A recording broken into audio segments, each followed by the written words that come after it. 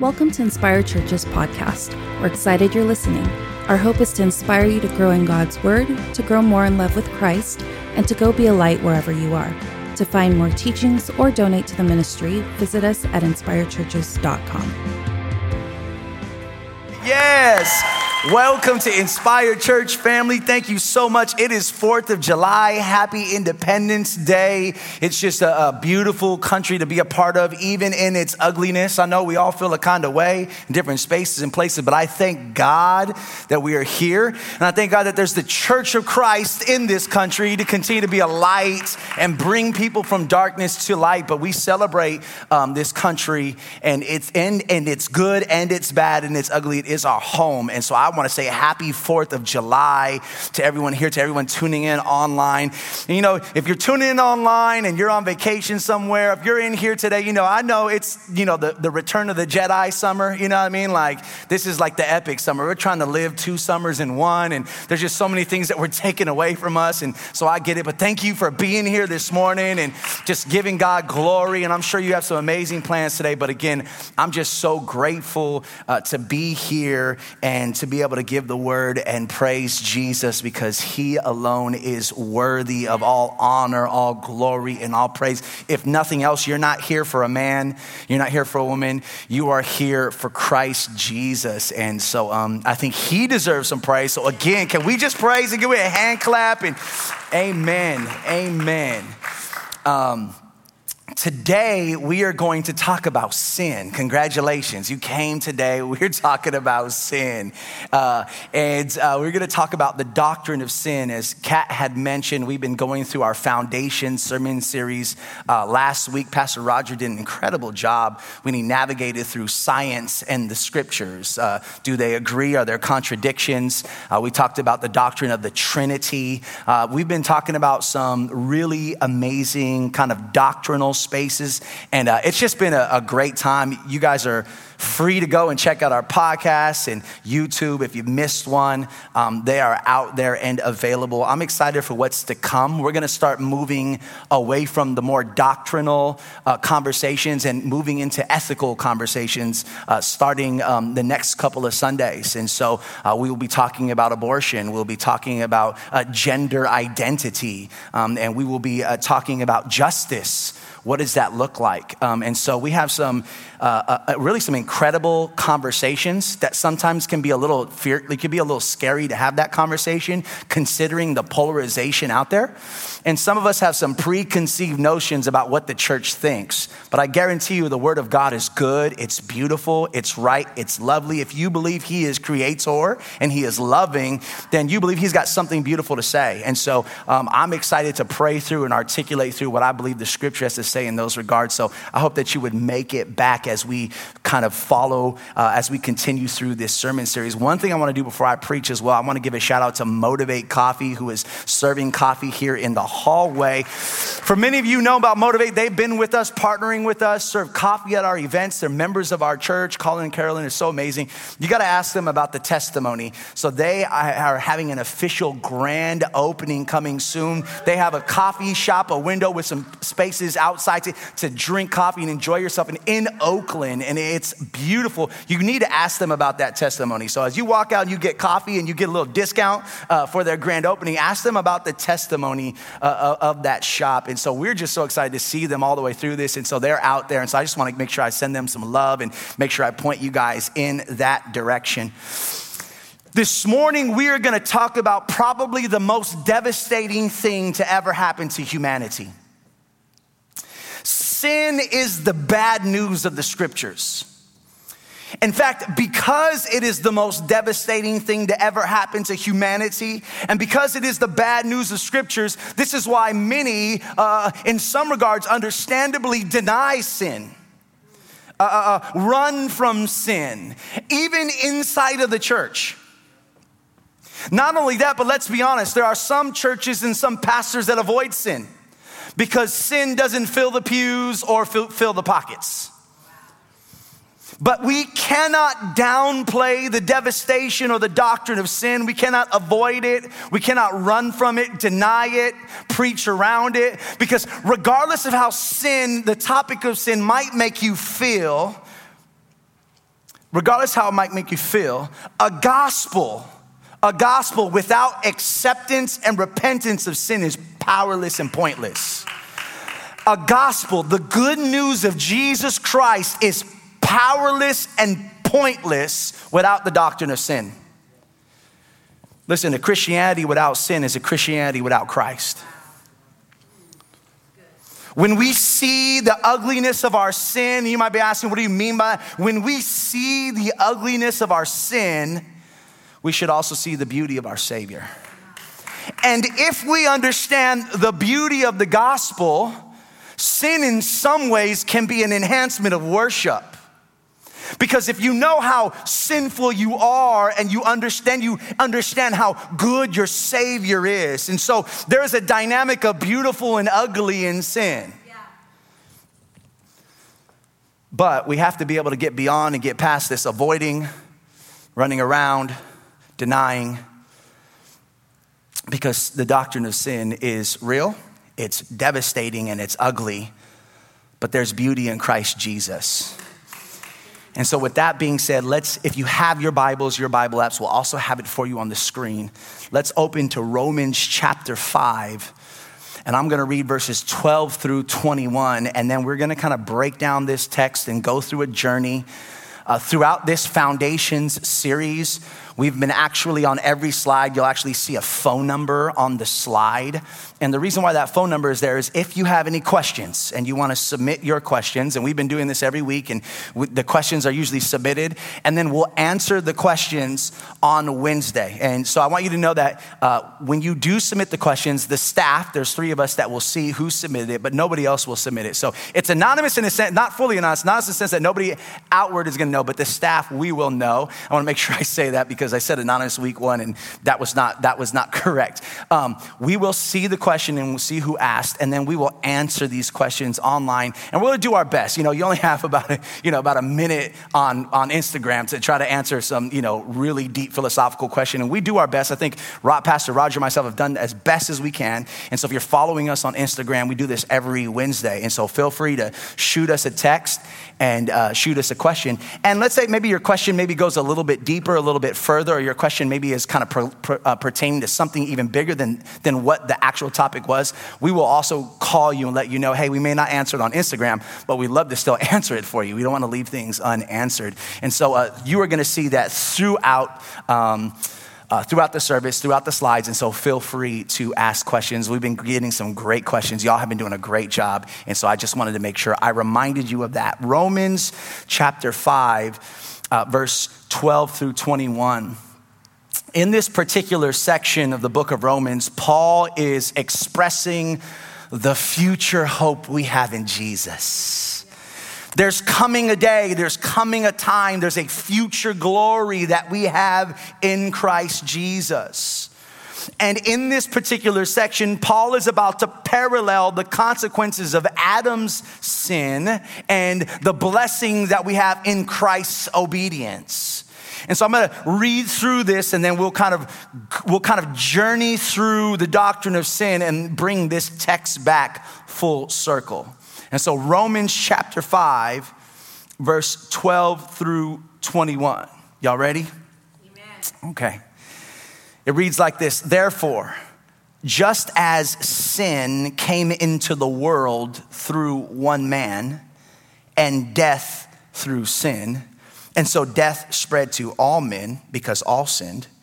For sin indeed was in the world before the law was given, but sin is not counted where there is no law. Yet death reigned from Adam to Moses, even over those whose sinning was not like the transgression of Adam, who was a type of the one who was to come. But the free gift is not like the trespass. For if many died through one man's trespass, much more have the grace of God and the free gift by the grace of that one man, Jesus Christ, abounded for many. And the free gift is not like the result of that one man's sin.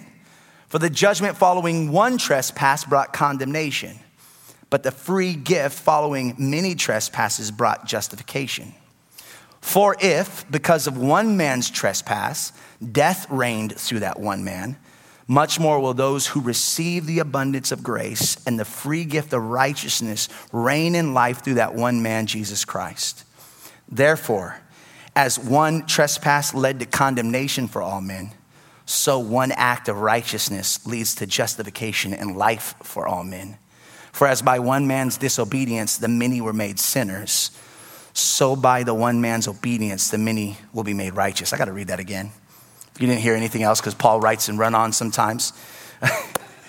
For as by the one man's disobedience the many were made many were made sinners, so by the one man's obedience the many will be made righteous. Now, the law came in to increase the trespass, but where sin increased, grace abounded all the more, so that as sin reigned in death, grace also might reign through righteousness, leading to eternal life through Jesus Christ our Lord. That was a lot. But there were some beautiful things in there. So let's pray and then we'll break that down. Heavenly Father, we pray in the name of your Son, Jesus Christ, and through the power of the Holy Spirit that your words would not come back void, even as we grapple and wrestle through a devastating doctrine of the scriptures. But I pray at the end of this, God, that we won't end in ugly, that we'll end in beauty, because that's what you have brought, beauty out of ashes. And so I pray, Lord, that your word would just be illuminated through my words in the hearts and minds of all those that are here. And we ask these things in Jesus' name we pray. Amen. Amen. I want to submit to you, before we observe the state of the fall in Genesis chapter 3, before we turn to Genesis 3 in the beginning where it all kind of went down, before we observe the state of the fall, the state of the world after the fall in Genesis 3, I think it's really important that we first observe the state of the world prior to the fall in Genesis 1 and 2. And so Genesis is the story. Genesis 1 through 3 is this kind of creation narrative, this creation story of how God created the world. And Genesis 3 is really notorious because that's where sin entered into the world. But before we talk about sin entering in Genesis 3, I want to talk about how the world existed prior to that in Genesis 1 and 2. Did you know that God created all things good?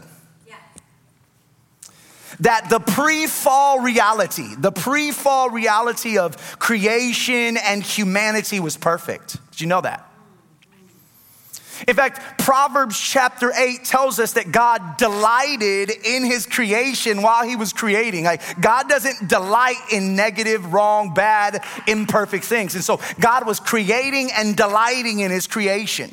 In Genesis chapter 1, verse 27, it reveals that when God created man, he created man in his image. And then later in verses 31 of Genesis 1, we're told God sat back. God saw everything that he had made. And you know what he said? Behold, it was what? Very good. In fact, throughout the creation narrative, God creates and then he declares it's good. It's good. It's good. And then he sits back and looks at everything and says that it is very good. God is not going to call something bad good. And so the Christian understanding, if you are a believer, and maybe if you're not a believer and you're here today, you can at least kind of understand how we see things. The Christian understanding of the origin of the cosmos is not an accidental happenstance. Right? We don't believe that there was just some sort of random set of events that kind of had these collision of forces kind of combusted as they collided. And so the Christian worldview regarding the origin of the cosmos is not of happenstance or a random collision of forces. Christians believe that all of creation was the intentional result and good design of a loving creator who completed his work, and that work, are you ready, was his work of art. Let me say that again. If you are a follower of Christ, you're a believer in the scriptures, you believe that all creation was the intentional, purpose-filled result, the good design of a loving creator whose completed creation was his work of art. Amen. In fact, These two worldviews, between random happenstance and intentional creation, these two worldviews are the difference between you seeing your life and the world as either a random, chaotic accident or a purposeful and beautiful work of art. If you believe that we were here on accident, that it was just a combustion of forces, then it is, at the end of the day, random and accidental. You came from nowhere, you're going nowhere, and that's it. But if you believe that a loving design, a designer, a creator, created creation very good and stepped back to admire it, that it was a work of art with a purpose, an intention, and a plan, then you have purpose. You have reason to believe purpose in your life at the most fundamental level. And what's really amazing for Christians is that humanity images that creator. Isn't that beautiful? And so not only were we created by a loving designer, but then we were imaged. We were made in that loving designer's image. And as image bearers, Adam and Eve, the first humans, were created, are you ready? Righteous, pure, and without sin. Theologian Christopher Morgan puts it like this: in the beginning, God creates a good cosmos with good humans who have good relationships with God, themselves, one another, and creation itself. Say that again. Genesis 1 and 2. Everything's very good. In the beginning, God creates a good cosmos with good humans. That makes me laugh all the time. I don't know why. Like, good human, good cosmos with good humans who have good relationships with God, good relationships with themselves, with one another, and with all of creation. So even when discussing sin, because we're getting there, it's important that we start here in Genesis 1 and 2 so that we can make two really important points before we dive into the doctrine of sin. And again, I don't have all day to be here. I won't be able to cover it all, but there are 2 points that I want to make before we talk about sin itself. Are you ready? Number 1, God is not the author of sin. God is not the author of sin. And number 2, sin, are you ready? This is amazing, is not the natural state of things. Sin is not the natural state of things. So what do I mean by that? Number 1, God is not the author of sin. In 1 John chapter 1, verse 5, scripture tells us God is light and in him is no darkness. No darkness. James 1:13 says this: God cannot be tempted with evil, and he himself tempts no one. You see, there was a time when there was no sin because God made things very good. Sin's entrance into God's good creation was not a direct result of God, but a direct result of Adam's will to sin. Are you with me? Just setting these building blocks up as we go. So number 1, God is not the author of sin. In Genesis chapters 1 and 2, we see that he made all things very good. Number 2, sin is not the natural state of creation. You see, what the world calls, that's just the way it is, honey. Right? Anybody ever gave you that advice? Like, that's the worst advice. Like, that's just how it is. What the world and the culture would say, that is just the way it is. Christians reject and reply, this was not how it was supposed to be, nor it's not how it's going to be. So when the world says, oh, this is just how things are, the Christian's worldview, it gives, kind of invigorates and impassions you and says, no, this is not how things have always been, and this is not how things will always be. And that tension, it creates a passion and a burden, and bursts forth a decision to fight for justice. It bursts forth a decision to love others. You know, the Christian worldview gives us justification to be able to fight for what's right.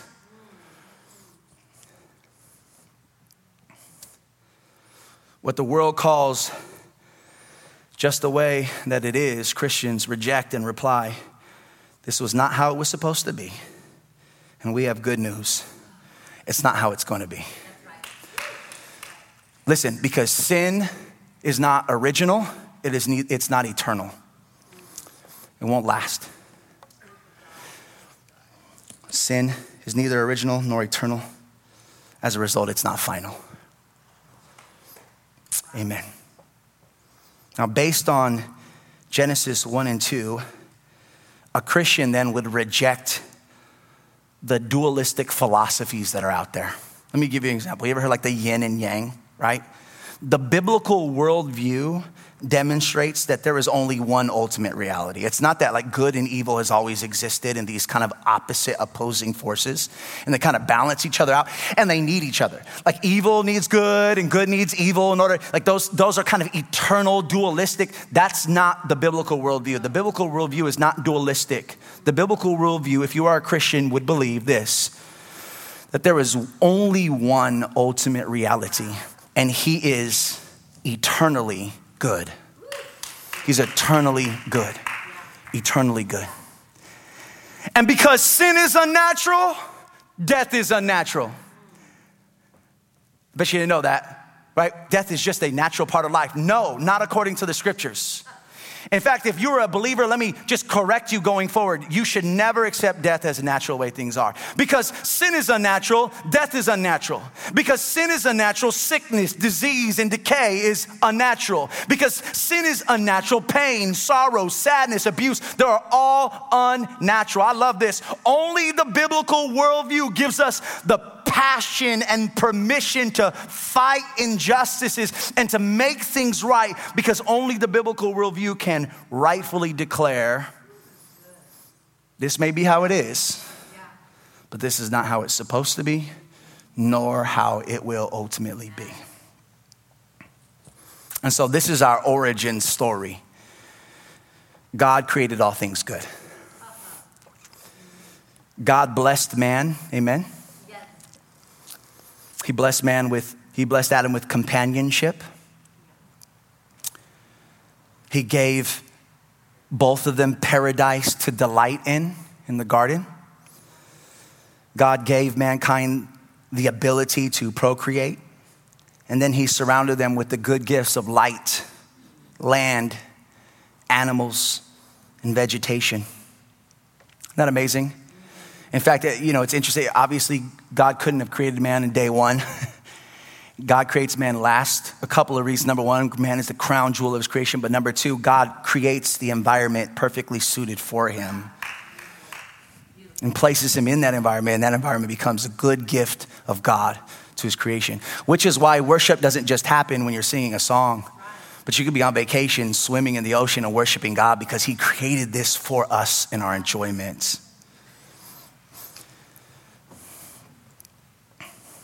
Also, you know what Genesis 1 and 2 does, and I don't want to stay here too long, but also kind of Christians should protect the environment more than anybody else. Yeah. You know that? Isn't that kind of strange? Because we kind of come from a time or whatever, we just kind of roll our eyes at some people, and they go a little extreme because they worship creation and not creator. So we want to make sure we're not mixing that, but Christians should be the ones protecting the environment. We should be the ones cared and concerned about it. Why? Because this is God's good gift. Fascinating, isn't it? So God gives man all of these great gifts, but guess what he does? He gives them one prohibition, one divine prerogative, one prohibition. No, here it is. In Genesis chapter 2, verses 16 and 17, he says this: you may surely eat of every tree of the garden. Isn't that a trip? You can have it all. You can have it all. But we focus on that one, but you can't have, right? God says, you can eat of every tree of the garden, but of the tree of the knowledge of good and evil, you shall not eat. You can have it all, just not that one. And man's like, ooh, okay, what's that one look like? I guess I'm the only one. Like I'm that guy, right? I'm the one thing you can't have. That's like, okay, how do I get that? You may surely eat of every tree of the garden, but of the tree of the knowledge of good and evil, you shall not eat. For in the day that you eat of it, you shall surely die. So what is sin? Where did sin come from, and what are its effects? And again, I don't have all month to be here and talk to you about sin, but we're going to kind of hit these high-level marks together. What is sin? Where did sin come from? And what are its effects? What is sin? Sin, kind of most basic definition, both in Hebrew and Greek, is really to miss the mark. It's to aim and miss the mark. It's an air ball, is essentially what sin is. It's to miss the mark, it's to miss the target, it's to miss the goal. Sin is, are you ready? Humanity's failure to image God. It's humanity's failure to image God, to represent and reflect this loving, good creator in creation. Sin, at its most fundamental level, are you ready? Maybe you want to write this down. Sin is a demonstration of, at its most fundamental level, this might speak to you, distrust. Sin ultimately is a place of distrust. What do I mean by that? Sin is saying, God, what you have for me is not good. Like your good plan and intention for my life, God, isn't good. I don't trust that what you have for me is my ultimate joy, my ultimate pleasure, my ultimate satisfaction. And so at its most fundamental level, it's a trust thing. Sin is saying, God, what you have for me is not good. It's not lovely. Sin is saying, God, you don't know what's best for me. In fact, sin is saying, God, I know better. I can govern myself. I can run my own life. I can self-determine what is right and what is wrong. I can do it. I can discern. I can decide. Now watch, in God's prohibition, when he told Adam not to eat of one tree in the garden, in his prohibition, God was essentially teaching Adam to trust him. He's telling Adam that even though, Adam, you're the pinnacle of creation, right? Even though you're the pinnacle of God's creation, you're still a creature. I know, I hear that. I don't know, they're probably doing some work over there or something. God bless everyone on this side. But you know, he's essentially telling Adam, you know what he's saying?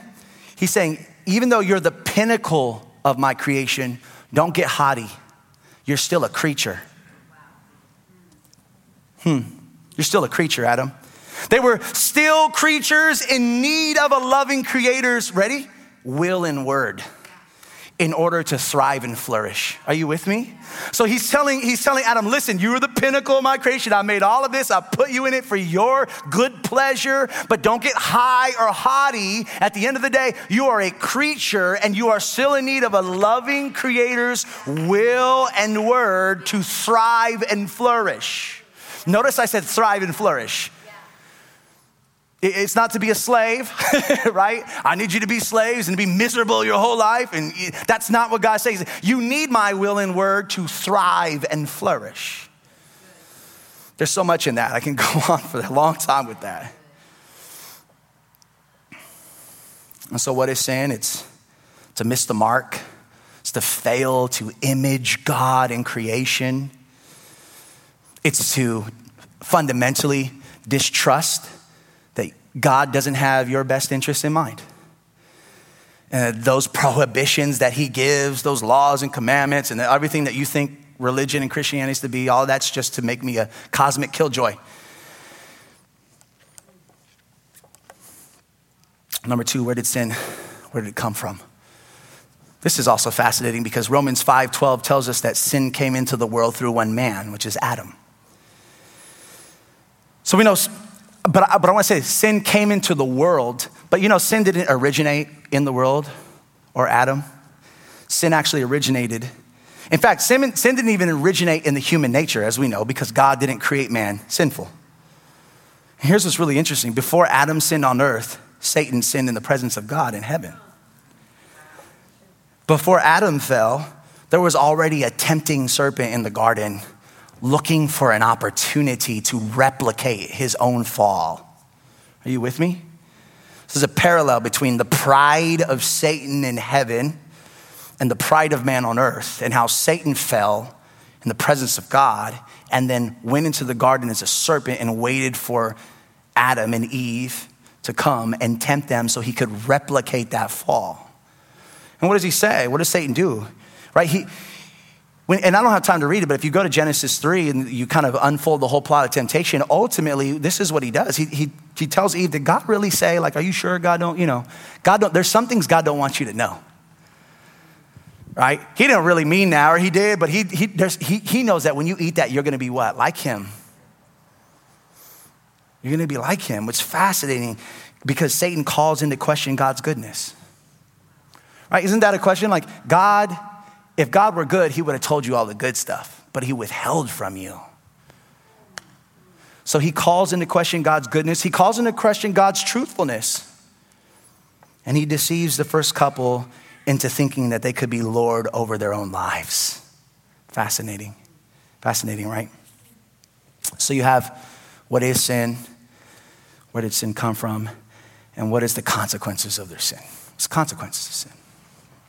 2 words I think can best encapsulate the devastation of sin. And trust me, 2 words won't do it justice, but it's death and alienation, which essentially are the same things in different ways, but I'll explain. Death and alienation. And again, go through Genesis 1, 2, and 3 this week. If you want to go back and kind of read through, or you want to have a private devotion, just follow through. I know we're not doing small groups and connects, but you process through this because again, I'm giving you kind of high view here. But death and alienation. What do I mean by that? Number 1, sin caused them, they were alienated from God, right? It's interesting. Not only did sin cause Adam and Eve to hide from God, but also it was the reason why God removed them from the delight of the garden. And so he kind of kicks man out of the garden, and that garden is a place of delight. Paradise was also a place of connection and presence. The garden is actually a temple type of temple, the presence of God with man.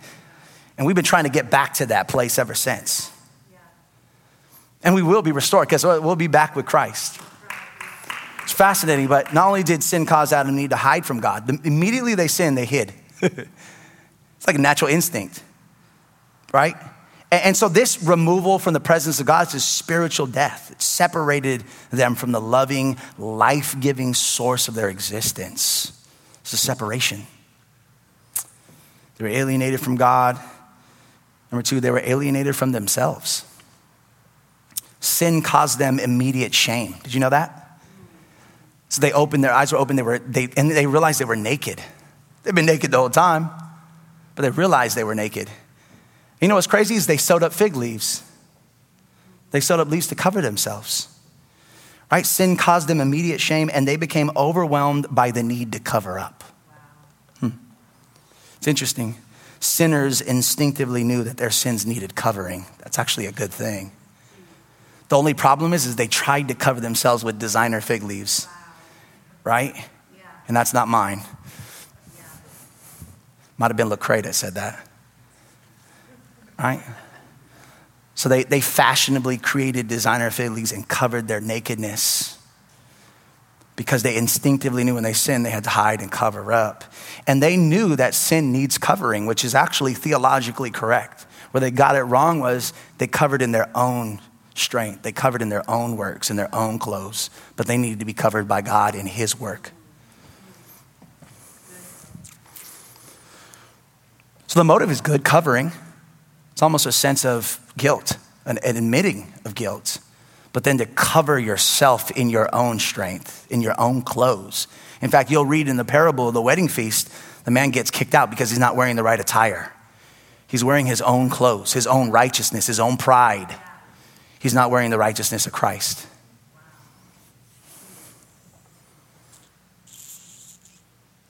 You can sew together all the designer clothes you want, but unless God does the covering himself, it doesn't cover.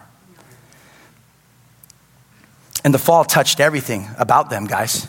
It's touched them emotionally, psychologically, physiologically, mind, body, and soul, paving the way for death, disease, decay. Everything from physical health to mental health in between. Sin touched it all. And so they were alienated from God, and they were alienated from themselves. They were also alienated from one another. You know what's crazy is that when God came in after they hid, they blamed, "What's that wife you gave me?" right? And I was like, well, it's your creation, right? It's all, what you do, it's this blame game. You start blaming, and we have the introduction of this warfare intention, not just a warfare intention internal, but a warfare and intention external with one another. And so we have this alienation from self, but we also have alienation from one another. Sin drove them to blame each other, and this self-preserving, self-justifying need would eventually evolve into a future of violence, greed, power, theft, lust, hatred, strife, jealousy, murder, and war. We see from the fall, from Genesis 4, 5, all the way on, things become increasingly worse. Like I said, if you don't believe me, just continue to read the narrative. You know what's really fascinating as I'm saying this? Genesis 1 and 2 is like how it's supposed to be. And then the rest of the Bible is like trying to get back there. It's fascinating. It's a story of how God is bringing us back there. They were alienated from themselves, alienated from God, alienated from one another, and also alienated from creation. Right? The scriptures say thorns grew, thistles grew, weeds grew. The sweat of their brow, the pain of childbearing would be a constant reminder of the comprehensive nature of sin, the fall. And finally, this decision to rebel against God and to be Lord of their own lives would also invite divine wrath, right? Which would ultimately lead to eternal alienation from God. That's what hell is. It's not like, fire and pitchforks and demons poking at you. And, it's actually in some regards that's silly, but in other regards, it's much worse than that. It's this eternal alienation from the presence of God. Some of you might ask why? Because injustice demands justice. God's good, God's loving, but he's just, he's good. And if these things weren't devastating enough, perhaps the most devastating aspect of the fall, Paul outlines here. Thank you, Paul. In Romans 5. Listen, in verse 15, he says, many died through one man's trespass. Verse 16, he says, the judgment following one trespass brought condemnation. Verse 17 says, because of one man's trespass, death reigned. Right? Many are like, thanks, Adam. You want to say thanks, Adam, every time, but I'll explain what in a moment. In verse 18, one trespass led to condemnation for all men. Verse 19, by the one man's disobedience, the many were made sinners. Wow. You see, Adam wasn't just merely a bad example, and we all follow his example, but he was humanity's representative before God. Did you know that? The entire human race was in Adam when he sinned. And theologically, this leads to three things. And we're doing well here, cruising. Three things this leads to. In Adam, man sinned. So number one, in Adam, we are all condemned. We're guilty of his sin. You may find this to be unfair. But the truth is, if you'd been there, you would have done the same thing. David says in Psalm 51:5, behold, I was brought forth in iniquity, and in sin did my mother conceive me. So there's already a guilt there. You might want to ask some good questions there as well if you have some questions. There are different thoughts. Number two, in Adam, we're already condemned. Number two, in Adam, our human nature has been corrupted by sin. Right? So in Genesis 1 and 2, there's a human nature uncorrupted by sin. In Genesis 3, from that point forward, human nature is corrupted by sin. So not only are we guilty, but we're all born with the tendency towards sin. Right? Our loves and affections have been corrupted by sin. Our attitudes and actions have been corrupted by sin. We commit sins of commission, things we do, and sins of omission, things that we didn't do. We sin in the heart. A lot of people, when we talk about sin, it's usually boiled down to some sort of negative behavior. And so I say, well, if we talk about repenting of sin, we start thinking about how did we sin this week? We always go to what are the things that I did? But sin is so pervasive that it goes into the affections and the emotions, the heart. It's not just what I did, but what I thought, the will internally. Jesus said this, right? Not only committing adultery, but if you even look at another man's wife with lust in your heart, you've already committed adultery, right? So sin isn't just this external behavior, but it's this internal thought process. And guess what? All of us are guilty of it. In Adam, our human nature had been corrupted.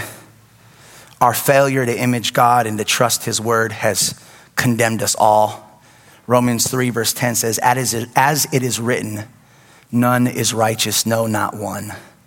Romans 3:23 says, for all have sinned and fall short of the glory of God.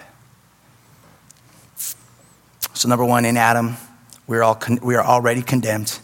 Number two, in Adam, our human nature has been corrupted by sin. And number three, in Adam, we may stand condemned, but in Christ, we can be justified. I love that. There's a way of escape. There's a way of coming back. There's a way of getting to Genesis 1 and 2 again. There's a way of being whole and healed. In Adam, we may stand condemned, but in Christ, we are justified. Paul tells us in Romans 5:14, Adam was a type of the one to come. Adam was a type. In other words, there's a greater Adam coming, but Adam was a type. Are y'all with me? Praise God. Praise God. Adam was a type of the one to come. Praise God. In other words, Adam's headship does not have to have the final say over my life. I don't have to be in Adam. I can be in Christ. Praise God. For as by one man's disobedience, the many were made sinners, so by one man's obedience, the many will be made righteous. Whereas Adam failed to obey God on a tree, Jesus obeys God on a tree. Whereas Adam's sin brought death, Jesus' death brought eternal life. In Adam, we are condemned, but in Christ, we are justified. In Adam, we are born into sin and destined for wrath. In Christ, we are born again into righteousness and predestined to eternal life. I'm going to say that again because that's probably I love this one particular phrase more than any other in my notes. In Adam, we are born into sin and destined to eternal wrath. In Christ, we are born again. We're born again. We're born again into righteousness and predestined for eternal glory. Wow. And it's not just Paul. Even in the beginning, God demonstrates grace. Right after the fall, and God is coming and he is saying what happened, and they're going through the whole motions. They hid from him, they covered up, and listen to what God says. I love this. God demonstrates his grace. In Genesis 3:15, he preaches the gospel. He tells the snake this, I will put enmity between you and the woman, and between your offspring and her offspring. Here it is. He, referring to a particular offspring that's coming, he shall bruise your head, and you shall bruise his heel. So he tells to the serpent, this is called the proto-evangelical. It's the first preaching of the gospel by God himself. He made a way already. Wow. Made a way. Thank you, Father. Thank you. He says, from your offspring, someone is coming, a he is coming. You're going to bruise his heel. You're going to wound him. But he's going to bruise your head, which is a significant that he's going to step on his authority. He's going to crush his head. Fascinating. Notice Jesus will bring us back full circle, right? The ultimate Moses, bringing the children of God out of bondage through the wilderness. Y'all in the wilderness right now, right? You know the wilderness, you know, the children going through the wilderness, complaining and going through all of this sanctification process. But there's a promised land, which the greater Moses, Jesus Christ, will bring his people back to for eternity. And this promised land isn't going to be just for a time or a season, but it'll be forever. This is the hope that we have. It's a hope. It's a hope that we have. It's a hope that we have. And we take that hope as Christians into everything. We take that hope into our fight for justice. We take that hope into everything that we do. We take that hope into every place that we go. We take that hope to our families. We take that hope in our workplace. We have this hope that Jesus, the greater Moses, will lead us to the promised land.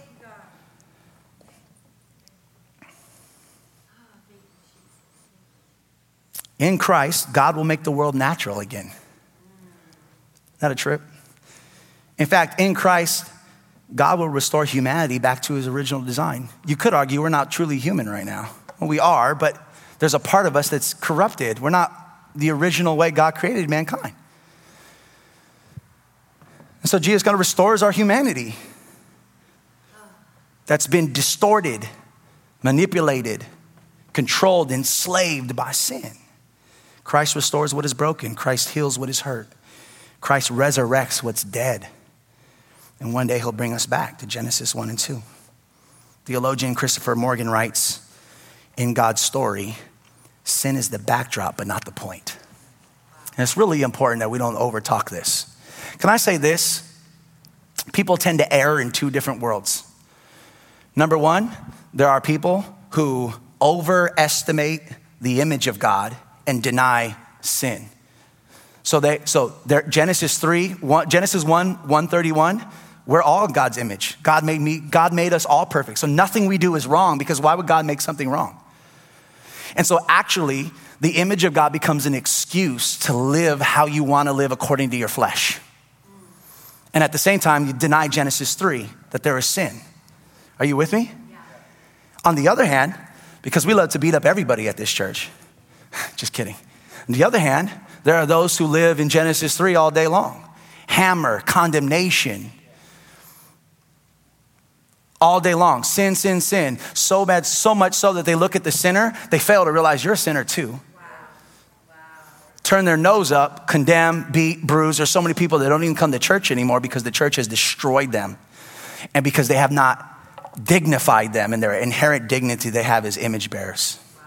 No matter what they look like, no matter what pronoun they use. But we, gospel-centered, live in the tension of the image and sin. Amen, and I'm going to finish here.